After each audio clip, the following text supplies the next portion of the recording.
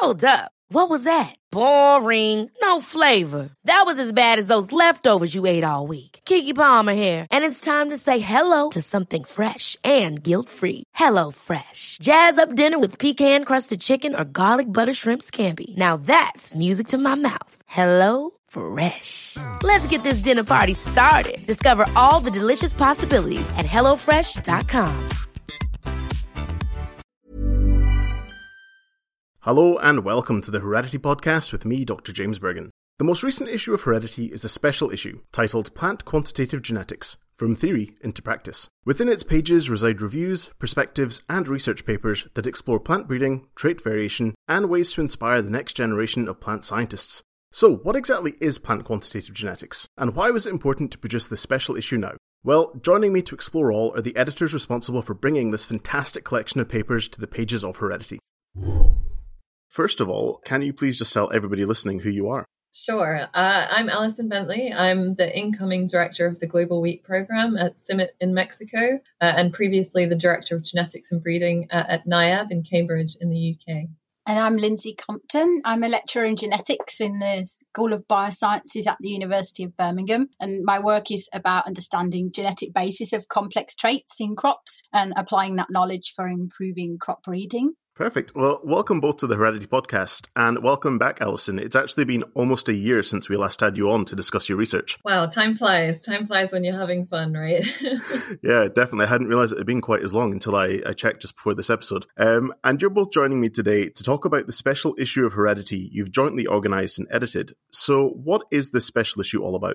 Yeah, the special issue is about plant quantitative genetics and has this subtitle From Theory into Practice, and it really attempts to look at the research that's going on in plant quantitative genetics. Obviously, a lot of that is quite theoretical, and then says where are we with the theory and how do we practically apply that in plants and in crop species in particular.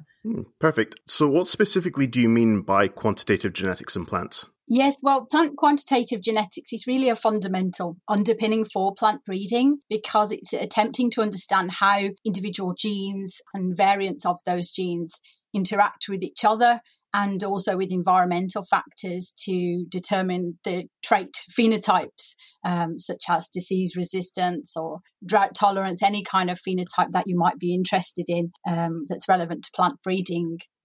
Fantastic. And you're mentioning there plant breeding. So is it fair to say this is mostly crop plants and agriculture we're talking about?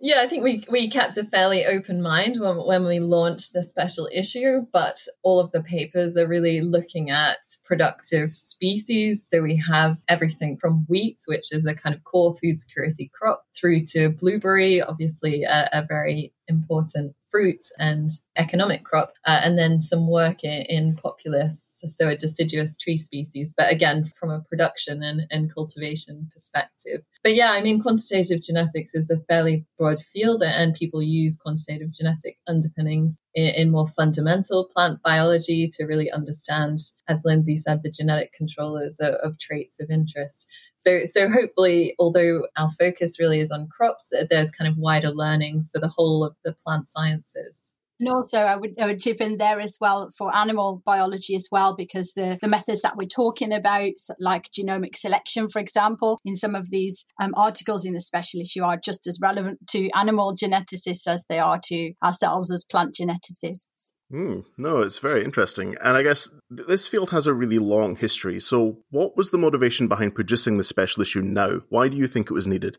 Yeah, so the special issue really arose from a conference that Alice and I co-organised with Keith Gardner from NIAB, which took place in November 2019. So it was a conference that has the same name as the special issue, applications of plant quantitative genetics from theory into practice. And the motivation for that conference was really because there were a couple of important gaps in the UK plant genetics field. First of all, a kind of lack of a forum for plant quantitative geneticists to come together and discuss their work, not only with other experts in academia, but importantly, experts from plant breeding industry as well. And we also thought there was a really clear need for training and recruiting more quantitative geneticists. So we organised this conference to catalyse the discussion of all the up-to-date advancements in the field and to stimulate potential collaboration between academia and the plant breeding industry. industry. So it was at this conference that we made the call for papers and launched this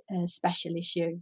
Yeah, and just to add into that, I think it's really relevant at this time to look at the potential for quantitative genetics to kind of contribute more to modern plant breeding. So we've seen the acceleration of the omics fields is really well documented in sequencing technologies. And when you have a really kind of established field with really rooted in fundamental genetic principles, there is the obvious question of how do you integrate all of these new technologies that are arising in sequencing and high throughput phenotyping? How do you kind of assimilate all of that into these fundamental quantitative genetic principles? And I think there's a huge interest in doing that in plant breeding, and lots of people trying to do it. I think, as Lindsay highlighted, really the motivation was about building the community, because often in an organization, whether it's public sector or private sector, you have kind of one or two quantitative geneticists, and really we wanted to catalyze the cross-pollination and the sharing of those ideas, and having an opportunity to have a dialogue about how could ideas be brought together and how could people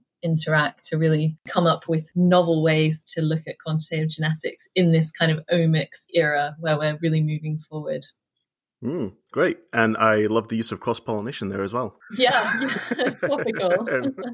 No, I think it's really good to hear you saying that. So we had Alex Twyford from the University of Edinburgh on an earlier episode, and he was talking about plant blindness and the fact that plants get overlooked quite a lot in biological research. So it's great to see an entire issue really dedicated to kind of exploring their importance and, trying to build this community, as you say. And I kind of wonder, you've already touched upon some of the topics that this issue covers, but I wonder really what the scope of it is. So what can people expect from the papers going into it?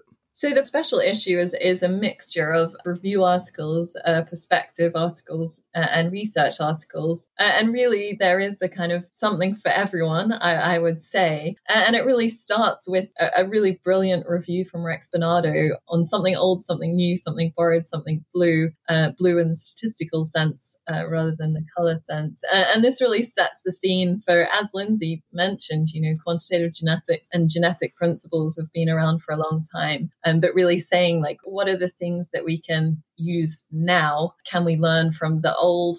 Can we learn from the new? Can we borrow concepts from other fields outside plant breeding and the biological sciences even? And how do we put these all together in a statistical framework? For me, that's really the kind of idea behind the special issue and all of the papers. So then we've got kind of genomic resources, innovative populations for doing genetics, understanding environmental adaptation, and then engaging the next generation of geneticists, which is also brilliant. So I think it's really across this whole spectrum, from really recognize the importance and the foundation of quantitative genetics all the way through to how do you apply this in a breeding program? How do you use this to excite the next generation of scientists? And how do you use it to protect future production in changing environments and climates?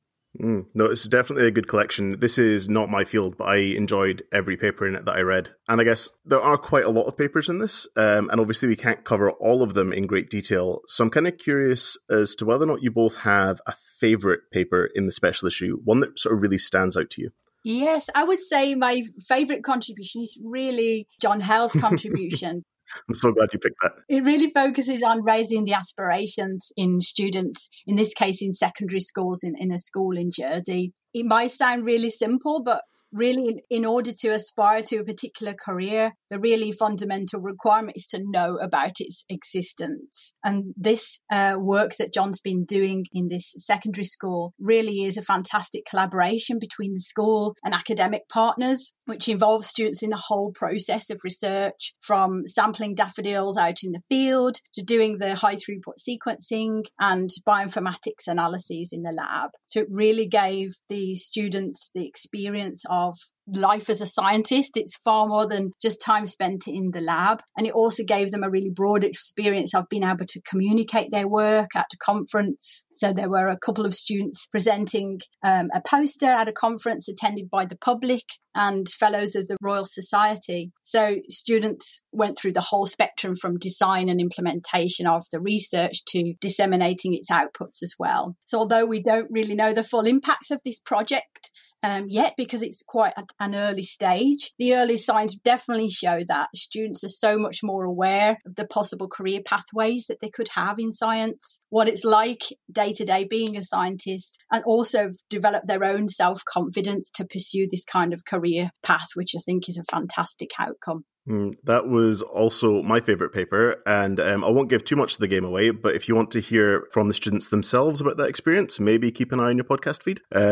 It's a fantastic project, and I really hope that people will go and read that paper because it really is inspiring the next generation right at the point they need to be inspired. Alison, I wonder if you had a paper, I mean, you've already mentioned one that you thought was really fantastic. Is there another one that you think particularly stands out?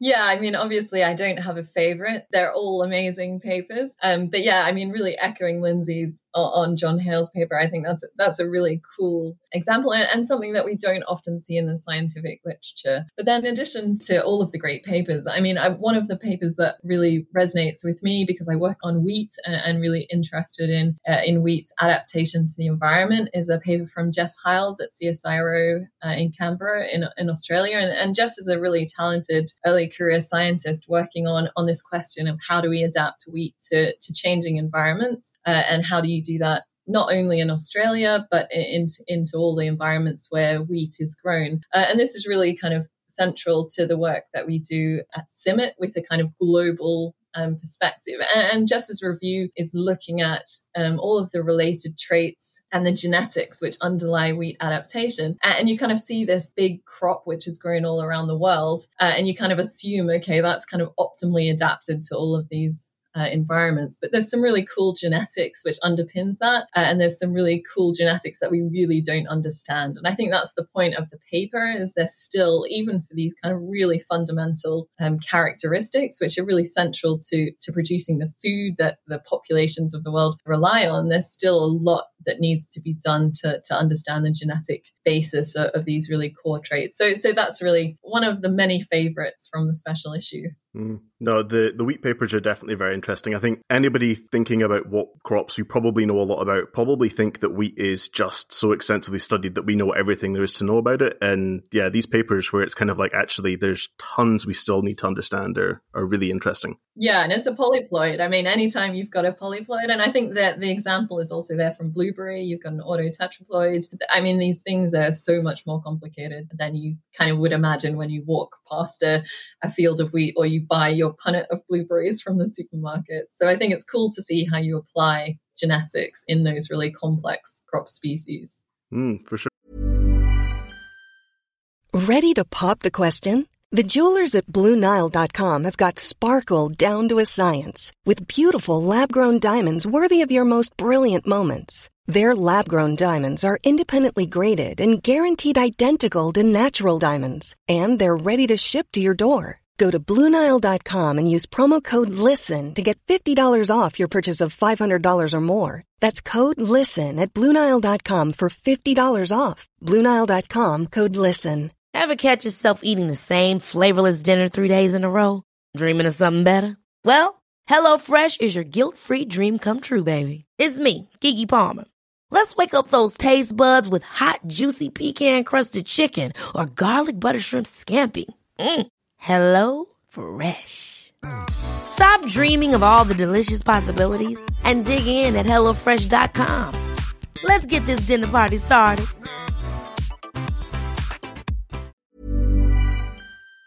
Sure. And I guess, having read all of the papers in this issue, I wonder what in this collection of papers has really influenced your thinking about your research. So what are the sort of broad take-homes from the issue as a whole? I'll start and say I think it's really this broad spectrum and the thinking that there's not one solution. You know, when we talk about we need to apply new technologies, particularly in plant breeding, you know, we want to modernize and continually improve the breeding process. But there isn't one answer, and there not being one answer doesn't mean there isn't an answer. It means that for each crop and for each situation, for each adaptation type, we need different approaches. approaches. And I think that's really brought together in the paper I mentioned before from Rex Bernardo, who's really making that case that we can hold on to the fundamental principles of quantitative genetics, but we can also evolve those, within the framework of omics technologies, within the frameworks of the innovations in the wider landscape of plant sciences and data science. And all of these things are valid, and we can kind of optimize the package for whether we're a blueberry breeder or looking at adaptation in deciduous species. So for me, that's the take home. Even when we look at biofortification, which is really a nutrition security target, all of these resources and innovations have something to offer. And it's really about thinking about how do we creatively package them all to kind of create the optimal solutions going forward. And I think there's also a really nice take home that was pulled out in Ali and Borrell's paper on the wheat biofortification as well, about how in order to achieve the impact that we're intending from this kind of research, it's really important to have wider collaboration beyond just our academic labs and individual academic institutions to make sure that the promised benefits of the research can actually reach the beneficiaries. So it was quite nicely phrased in Ali and Borrell's paper as making sure that the improved cultivars actually reach the people who need it the most. So this will involve working with breeders, government and consumers to make sure that the full impacts of the research are actually come to life, really. And I think that is important because speaking personally, and I'm sure for other academics as well, there's always this temptation to just do your research because it's interesting in itself and then never talk to anybody about it ever again. But it's really important that we don't just do the research, but make that very clear pathway to impacts in the real world. For sure. And I guess that kind of pulls it back to your attempt to sort of build this wider community. And I guess, Lindsay, earlier on you kind of mentioned that there's also some stuff in this issue for people who aren't working on plants. So I wonder what your pitch to people who are maybe working on animal systems or something else to come and give this special issue a look over. What in it is there for them?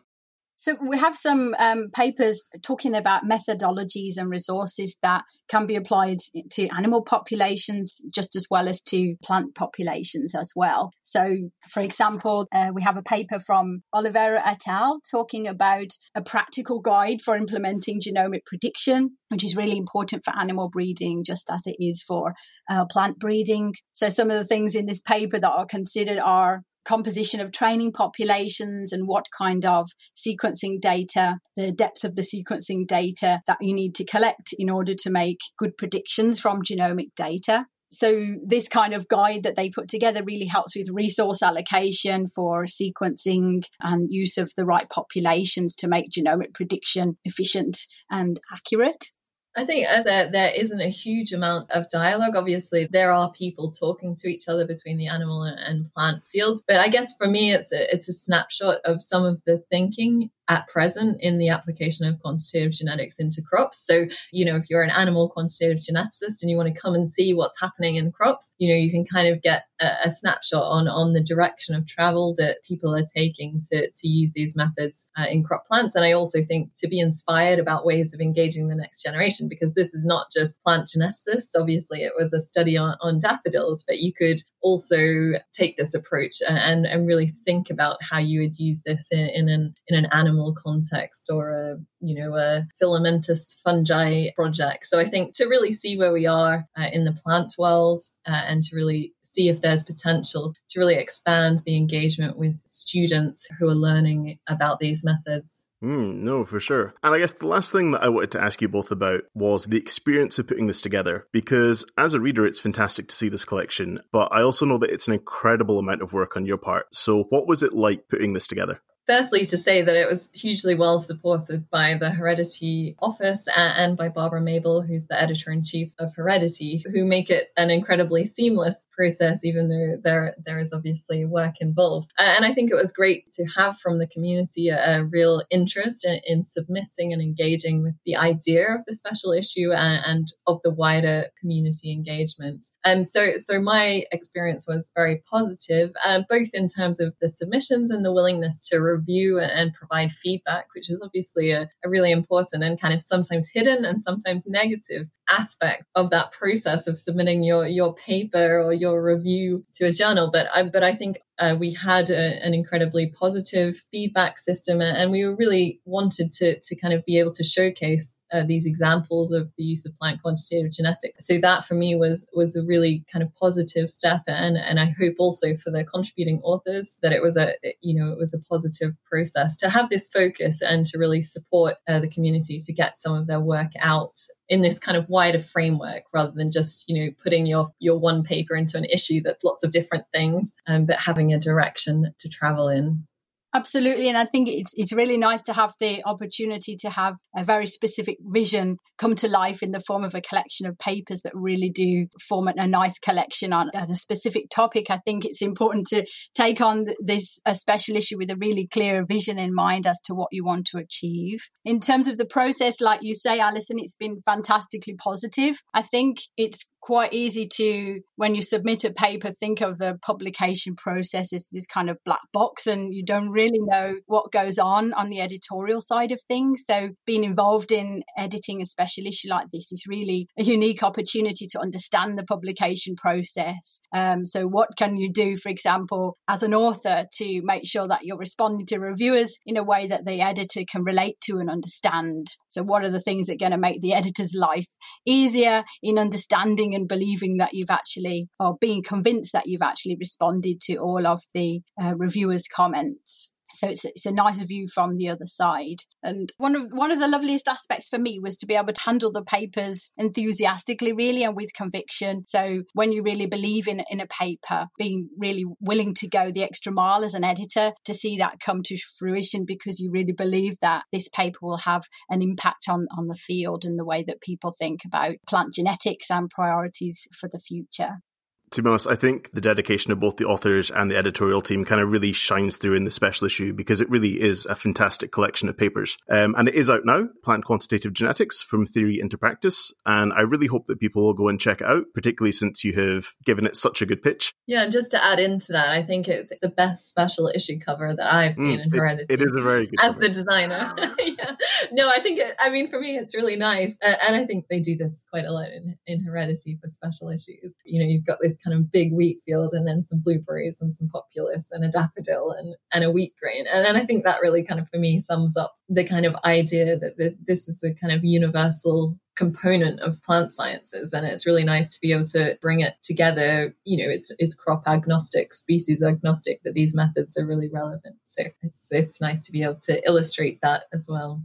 Yeah, for sure. It is a very nice cover, and it's a very good collection of papers, which, hopefully people will now go and give a read. And I guess, thank you very much, both of you, for joining me to share your joy about this collection of papers. Cool. Thanks a lot, James. Thank you very much for having us. Thanks to Lindsay and Alison. You can find the special issue they edited on the Heredity website. That's nature.com/HDY. It's a fantastic collection of ideas, so I hope you go and check it out. But that's us for today. Heredity is the official journal of the Genetics Society. You can subscribe to the Heredity podcast on all good podcast platforms, and you can follow us on Twitter. That's @HeredityJournal. If you want to get in touch with me directly, drop me an email at hereditypodcast.gen@gmail.com. I'm James Bergen. Thanks for listening. Mom deserves the best, and there's no better place to shop for Mother's Day than Whole Foods Market. They're your destination for unbeatable savings, from premium gifts to show-stopping flowers and irresistible desserts. Start by saving 33% with Prime on all body care and candles. Then get a 15-stem bunch of tulips for just $9.99 each with Prime. Round out Mom's menu with festive rosé, irresistible berry chantilly cake, and more special treats. Come celebrate Mother's Day at Whole Foods Market.